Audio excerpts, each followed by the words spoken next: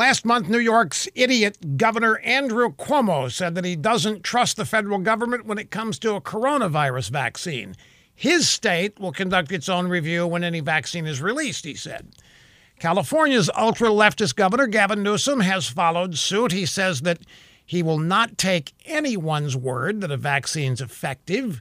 He appointed 11 doctors and scientists to review any coronavirus vaccine that's rolled out.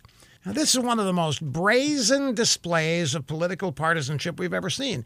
Their obvious message is the Trump administration can't be trusted, that any vaccine released on Trump's watch can't be trusted, and only these Democrat governors have the moral and scientific authority to clear a vaccine for use by citizens in their states. It's actually about more than this, you know. This is arrogance. These two lame brains, Cuomo and Newsom, actually think pharmaceutical companies would spend billions of dollars researching and testing a vaccine, investing their reputations to create a dangerous or ineffective vaccine just to somehow prop up President Trump? Do these two political hacks really think that any pharmaceutical company anywhere would risk lives to help Republicans? Fat chance of that. Governor Cuomo, Governor Newsom, both of you are really telling us who you are and how low you will sink to put your politics before everything else, including the lives of the American people.